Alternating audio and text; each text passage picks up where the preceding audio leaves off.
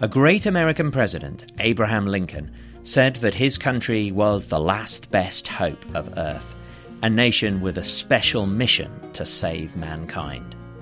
I'm Professor Adam Smith, Director of the Rothermere American Institute at Oxford, and on this podcast I'll be exploring how this powerful idea shapes America.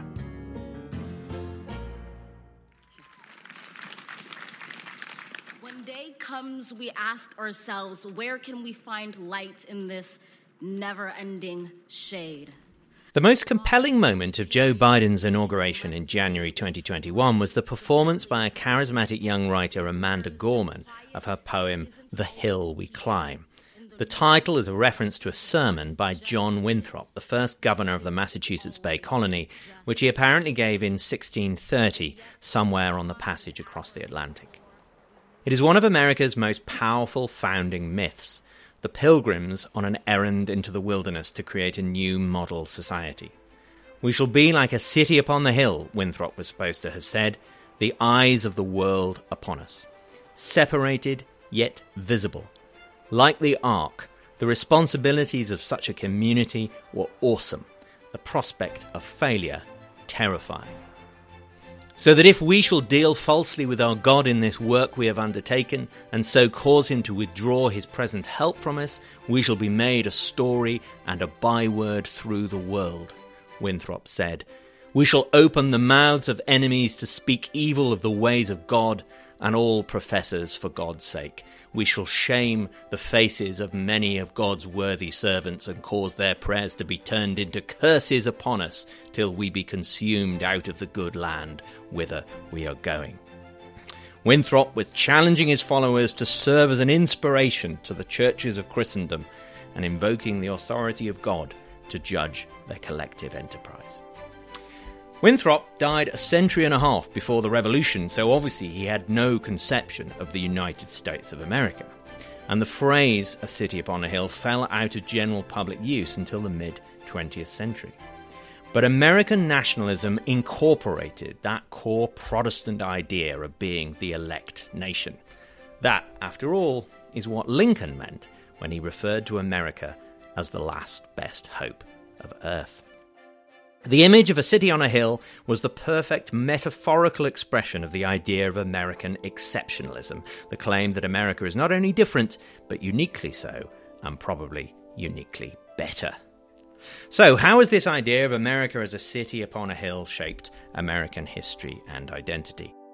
To discuss this, I'm joined by Sam Hazelby, a historian of religion and American nationalism and senior editor at Aeon, and by David Frum, senior editor at The Atlantic, and someone who knows a thing or two about political rhetoric, the former speechwriter for President George W. Bush. David and Sam, thank you both very much for joining me.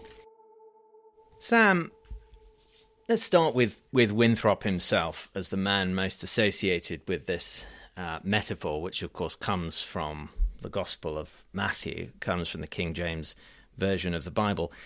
What was Winthrop getting at? Well, as you rightly pointed out, Adam, of course, Winthrop could have had no conception whatsoever of the United States of America. So he, of course, wasn't talking about a nation or nationalism in anything like a modern sense.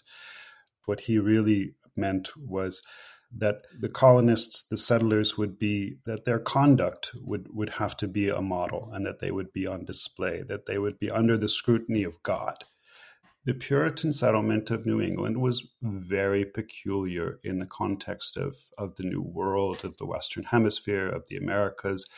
They were a highly literate society. They were relatively egalitarian. They came with women. That was unusual. They settled for the purpose of making a long-term home for families. That was unusual. And so being on a hill is a way of describing being scrutinized and being conspicuous. So this is one of the origin stories of European settlement in North America as those pilgrims sailing to Massachusetts. There were, of course, many other origins of European settlement aside from anything else. But Sam, how has this idea, that Puritan idea expressed in that sermon by John Winthrop, how did it shape early American history, leading up to the American Revolution? We're living through now, I think, a kind of switch or a certain reversal where for a very long time, the cultural power of New England institutions really put forward New England as the national origin story. One of the reasons that people always preferred the New England and the Puritan model is because they weren't as directly implicated in slavery. They weren't a slave society in Puritan New England. Now, we know that they were involved in slavery in all kinds of complex ways. But we have all of these kind of locutions and phrases like city on a hill, town hall, that have passed into the broader political culture that we think of as being kind of signature or distinctive American institutions. And when you say town hall there, Sam, you're talking about the ideal of a town hall meeting. Yes. So that's the notion of it being a small community. And I mean, one of the things that Winthrop was stressing there is in that sermon, which wasn't first printed until the 19th century, right. But if this sermon is what he actually said, he was stressing the importance of working together. We must be knit together in this work as one man. And that's also sort of expressed in the town hall idea, isn't it, that you're getting at, that we all come together and make a collective decision as one community. That's right. And we see the legacy of that in the choice of format, even through recent decisions to format presidential debates as in what they call a town hall format. I mean, we begun here, the phrase "a city upon a hill" we're locating in this sermon of John Winthrop's in 1630, this pilgrim emigre from religious persecution as he understood it in Britain. But there's also a kind of secularized version of the same idea that emerges around the time of the Revolution in the late 18th century. So you think of Tom Paine talking about a tabula rasa, a new sheet to write upon, that America is turning the page and is able to begin the world anew. I mean, that's a Lockean phrase, that we begin the world anew. That idea that the society being created in the new world, it creates an opportunity to build a brand new social compact, free from all the ingrained, encrusted hierarchies, the aristocracies and so on. Free of all those things, you can create a new society. That sounds like a kind of secularized version of that Winthropian notion. I think that's exactly right. And in that sense of a blank slate, as you put it, the Paine phrase was, we have it. Another phrase of his was, we have it in our power to begin the world anew. And this became a core component of American nationalism. Well, when Lincoln wrote that phrase, the last best hope, David, in 1862, I think it was, it had a bite and force that is hard to conjure up now. The way of life for which the South had rebelled against the Union, the big house, the laborers toiling in the fields, very few people in the society had full political rights. Most people who toiled did not have political rights. Most people who toiled were some form or other of property to the people in the big house. That was the norm. That's how it was not only in the American South and not only in the Caribbean and South America. That's how it was across most of the continent of Europe. That's how it was across all of China, how it was across all of India, how it was in Japan, how it was in Russia. That's how it was everywhere. The civilization that Lincoln was leading the fight for, the way he was reconceptualizing the North, because the North had not been quite that before, but it was going to be this way now, was a truly new thing in the way human beings were organized. And many of these ideas had been pioneered in the United Kingdom, in Britain and in Scotland, but they were getting their full. But in 1862, Britain was still a predominantly agricultural society. And even England was still predominantly an agricultural society. But the northern United States was breaking out and taking these ideas from other places and building a new kind of world. Now this, in the 20th century, this way of life would spread across the planet. The ideas of democracy, the ideas of a fully market-oriented society, breaking the cake of custom. So when we talk about American exceptionalism as a describer, it encourages Americans to think they don't need to know about anybody else. And one of the things we see when we study public policy and we argue about politics, Americans really are averse to thinking, well, we've got a problem here. How did the Danes handle this problem? How did the French do it? Maybe there's something in Japan we can borrow. Maybe someone has been here before us and we could learn from them, even from their mistakes. Maybe their mistakes are applicable. And we tend not to do that because we have this idea that was maybe true 100 years ago, but is maybe not true now, that the American experience is so very different from that of comparably advanced pure democracies. I often have this discussion with friends of mine who work on 19th century American history, really, and I feel I'm probably a bit of an outlier now in the scholarly community, in that I basically agree with you that I think in the mid 1860s, if you were white and if you were male, coming to the northern states, to the free states, was about as good as it would get anywhere in the world. And that was certainly the view among British radicals in the 1850s and 60s, and that was why when the news of Lincoln's assassination reached Britain, there were these great outpourings of grief, in part because of this sense that what he represented and what the North represented in the Civil War was, as you say, David, a possibility of a new kind of society. And the Union, the United States, was the container for that. And it wasn't the only place that approached it, but it was the political entity which could carry forward these ideas of equality and opportunity and material prosperity for white men. If we're right that that was broadly true in a global sense in the mid-19th century, it has become steadily less true since. I want to talk about the kind of recovery of the phrase "a city upon a hill," and to talk more then about how it has been used in the 20th and 21st century and why. I mean, I think it was John Kennedy who recovered the phrase of John Winthrop, I believe, in a speech in 1961, just before he was inaugurated. Can you tell us a little bit about that? I think we have to understand, to begin with, the extent to which there has been a very long and powerful Anglo-Protestant monopoly over political power in American history. It's easy to forget. It's easy for Americans to forget that even how powerful anti-Catholicism was, how powerful anti-Judaism was until the 1960s, and how those really, in some senses, collapsed from the excluding Jews and Catholics from elite institutions. So it was Kennedy who reintroduced the phrase into America, but it was his speechwriter Theodore Sorensen, a Jewish American from Kansas, who wrote the speech. And I think that gives us the answer, or one of the answers that we're looking for here, is that American exceptionalism has been a very effective avenue for assimilation into the elite of people who were previously excluded from that class.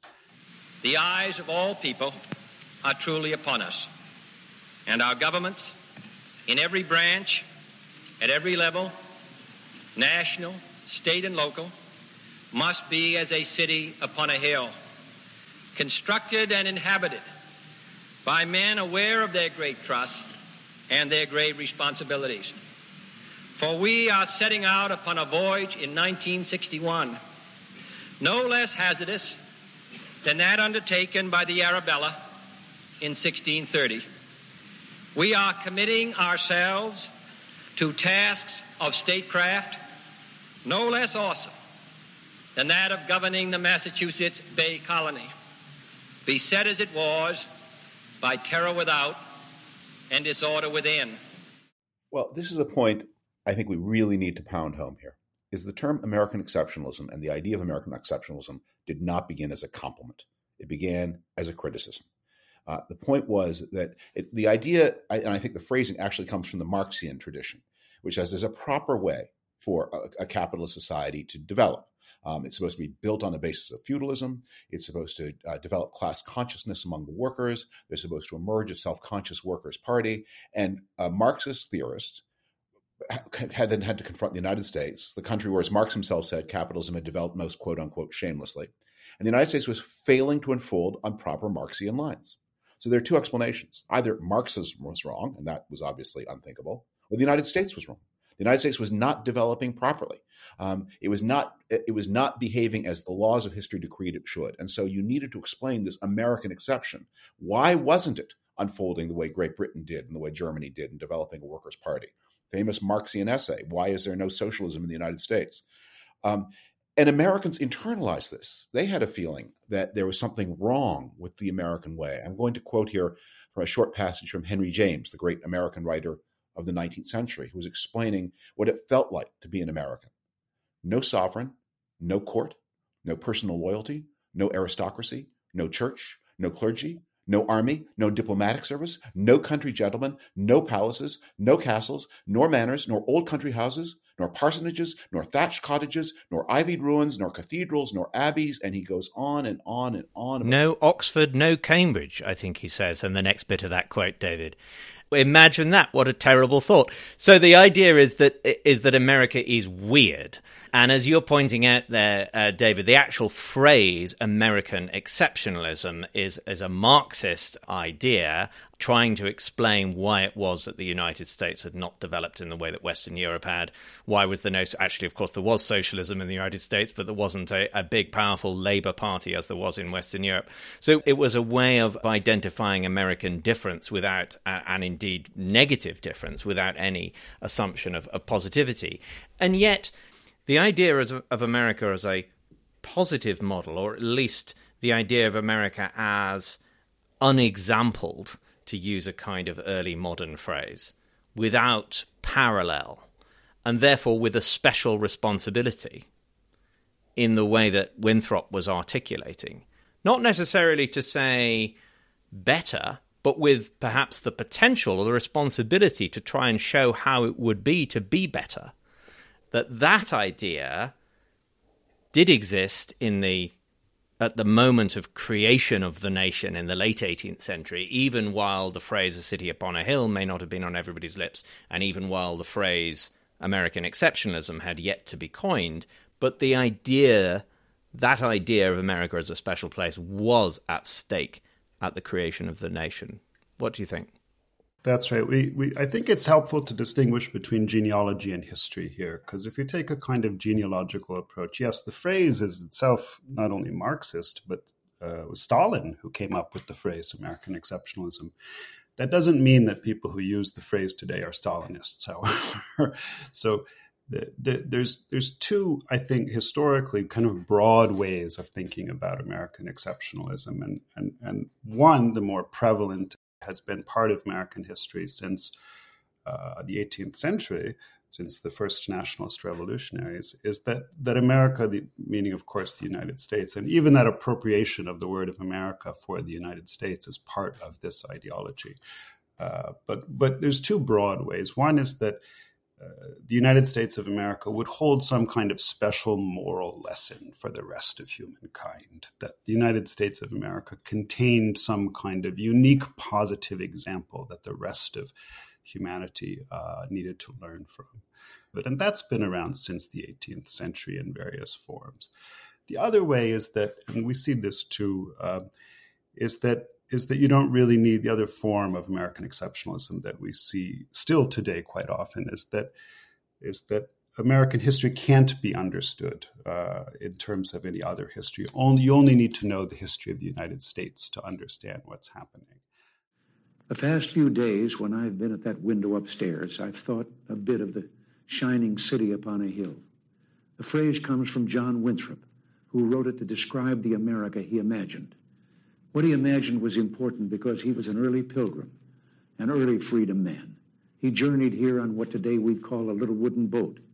And like the other pilgrims, he was looking for a home that would be free. David, the president who is most associated with the phrase "a city upon a hill" is, of course, Ronald Reagan, who used it multiple times, not least in his farewell address when he left the White House in January 1989. Why was it so useful as a phrase to Ronald Reagan? Reagan came to the fore politically in the election of 1964. He gave this famous speech for Barry Goldwater, and soon after that ran for governor of California, served 2 terms, and then began running for president in 1968, tried again in 1976, and then finally successfully in 1980. The period from 1964 to 1980 was a very tough period in American history, a period of real questioning. Not only Vietnam and Watergate, but a massive rise in crime that changed the way American cities were organized, race riots that on a scale of destructiveness that hadn't been seen in a century, and a challenge to American industrial organization that upset the way the economy of the country worked. And so there was a kind of psychic crisis. Reagan, the idea in 1964 of Ronald Reagan as president would have seemed, literally laughable. But by 1980, he was a decisively powerful, popular candidate for president and then a massively reelected president. Because what his president came to mean in the minds of many people, including people who had not supported him, was he was someone who was an antidote to this spiritual crisis that had raged from 1964 to the early 1980s. And when he began to talk about his version of the shining city on a hill. Yes, he added the word shining, didn't he? For Winthrop, it was a city. It was a shining city for Ronald Reagan. Winthrop is warning, everyone's looking at you people, be on your best behavior. And Reagan, an actor, said, are they looking at me? Well, give them that, flash them that $1 million smile, people. I've spoken of the shining city all my political life, but I don't know if I ever quite communicated what I saw when I said it. But in my mind, it was a tall, proud city built on rocks stronger than oceans, windswept, God-blessed, and teeming with people of all kinds living in harmony and peace. A city with free ports that hummed with commerce and creativity. And if there had to be city walls, the walls had doors, and the doors were open to anyone with the will and the heart to get here. That's how I saw it and see it still. And Reagan was a man you literally could not take a bad photograph of him. And that was his vision of the United States. It would be a place you literally could not take a bad photograph of. And so he was infusing, transferring his sunny vision of America and imparting that to the whole country. And that's where the power of the phrase comes from. That the country needed it. That's in a way why it has sounded kind of weird when later politicians have borrowed it.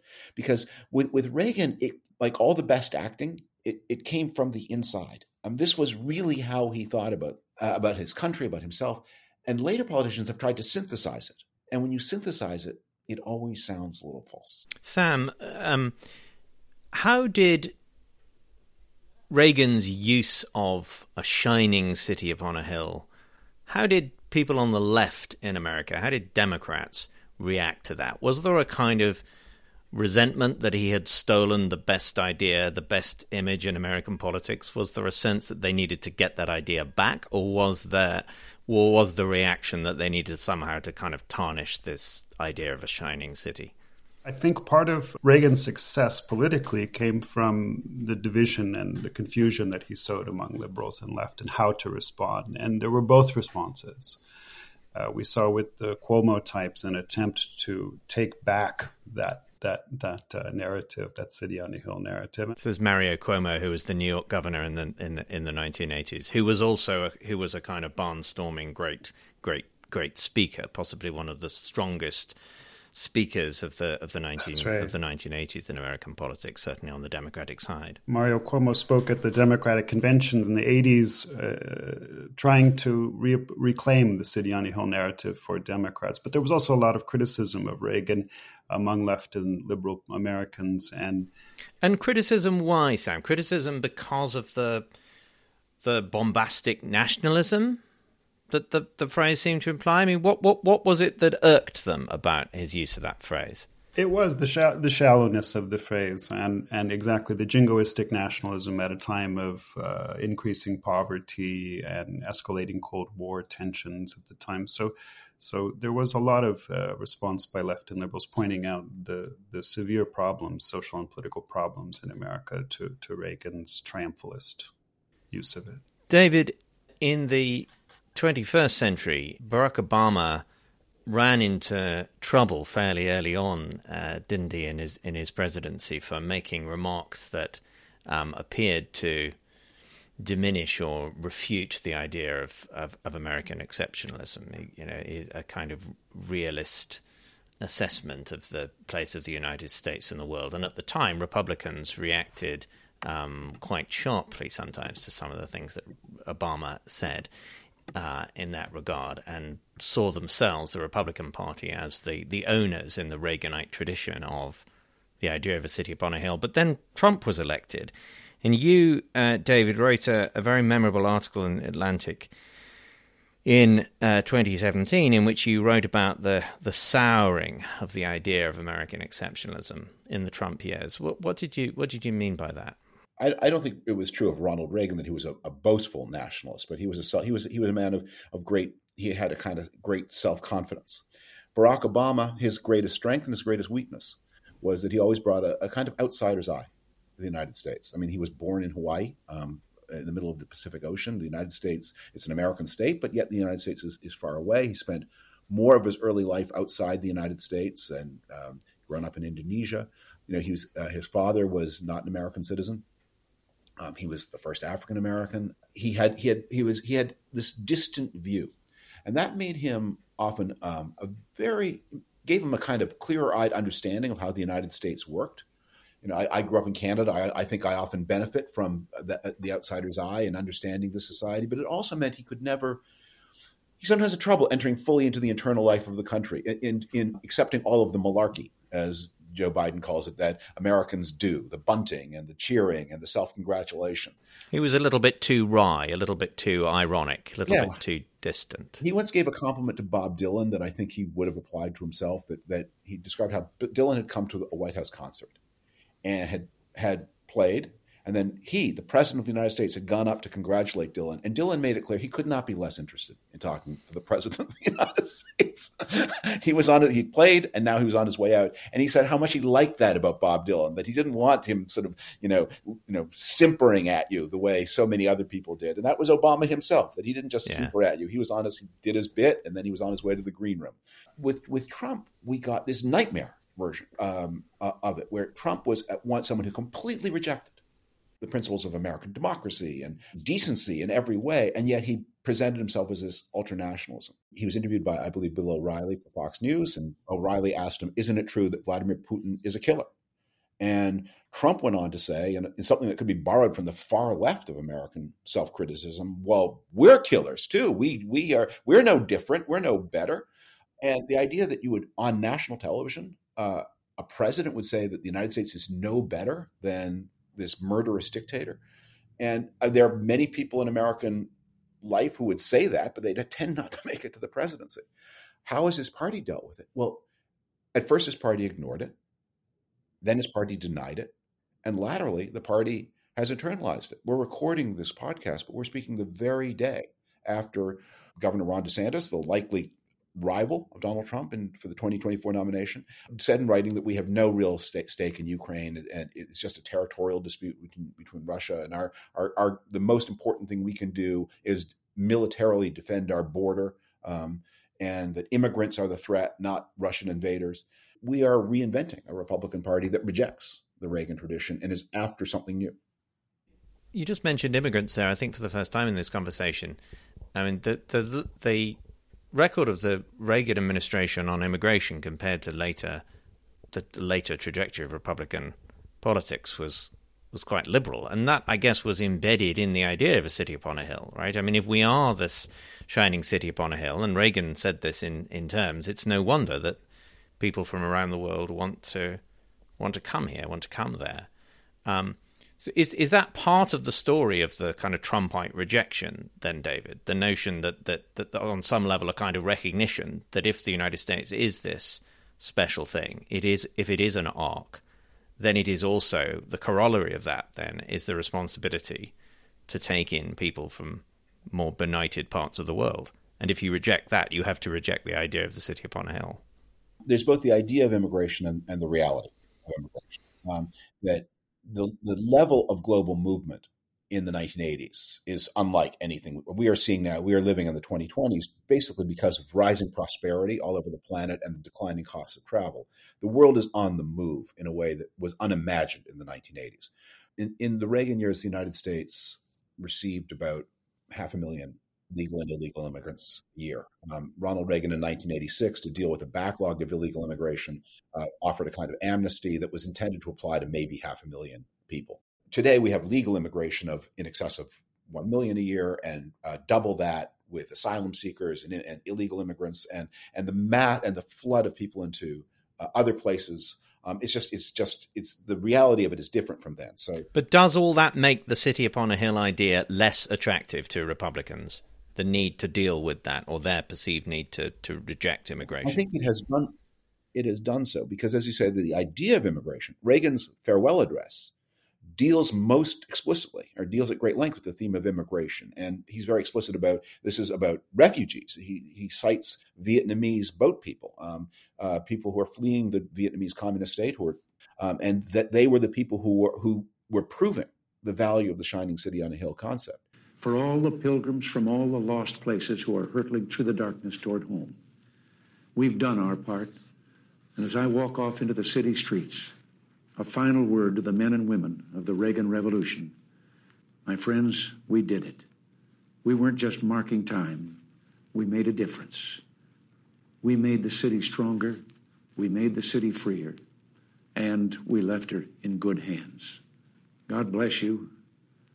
And God bless the United States of America. Trump has tried to make the American idea more ethno-nationalist.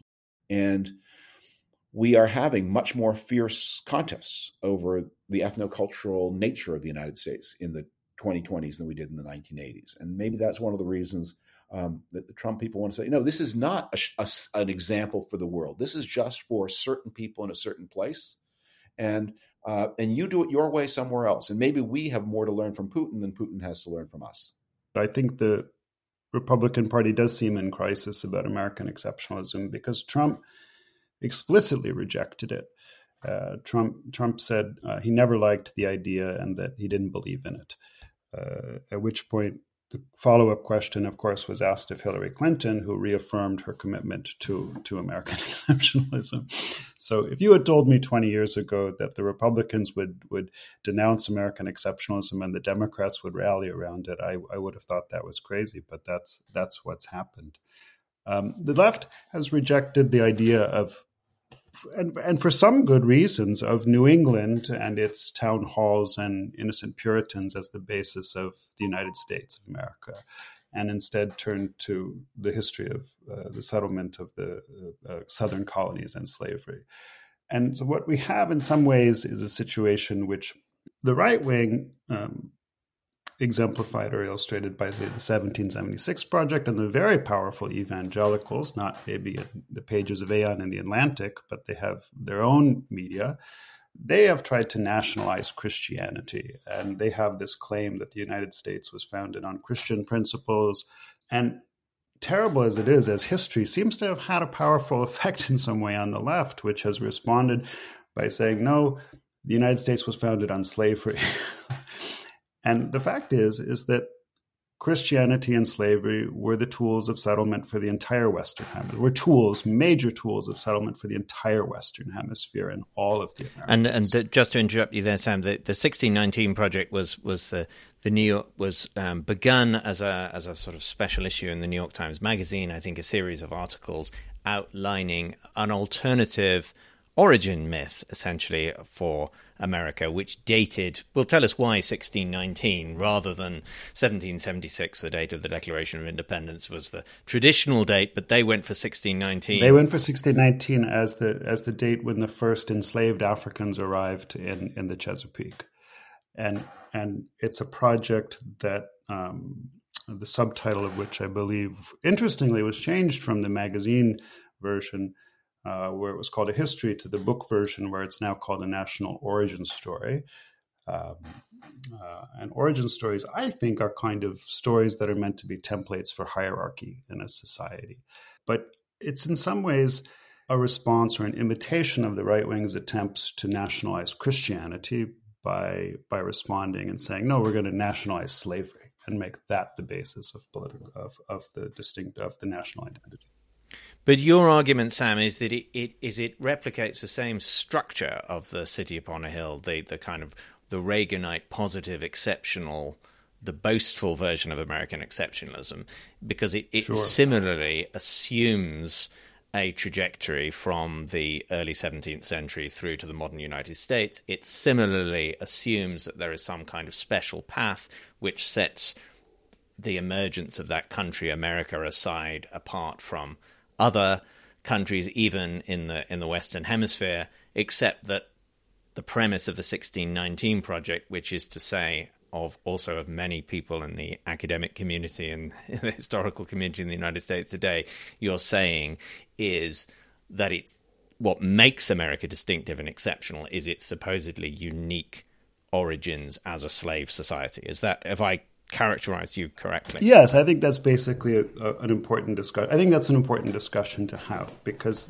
slavery and unfree labor more broadly was the basis of the settlement of the entire Western Hemisphere.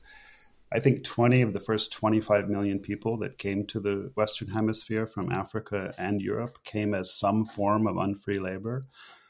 The basis of national identity, there's a reason that countries usually choose physical or geographical landmarks to promote or in nationalist propagandas because they're distinctive and unique. So it's strange to choose something as the basis of national identity that is common to the whole hemisphere.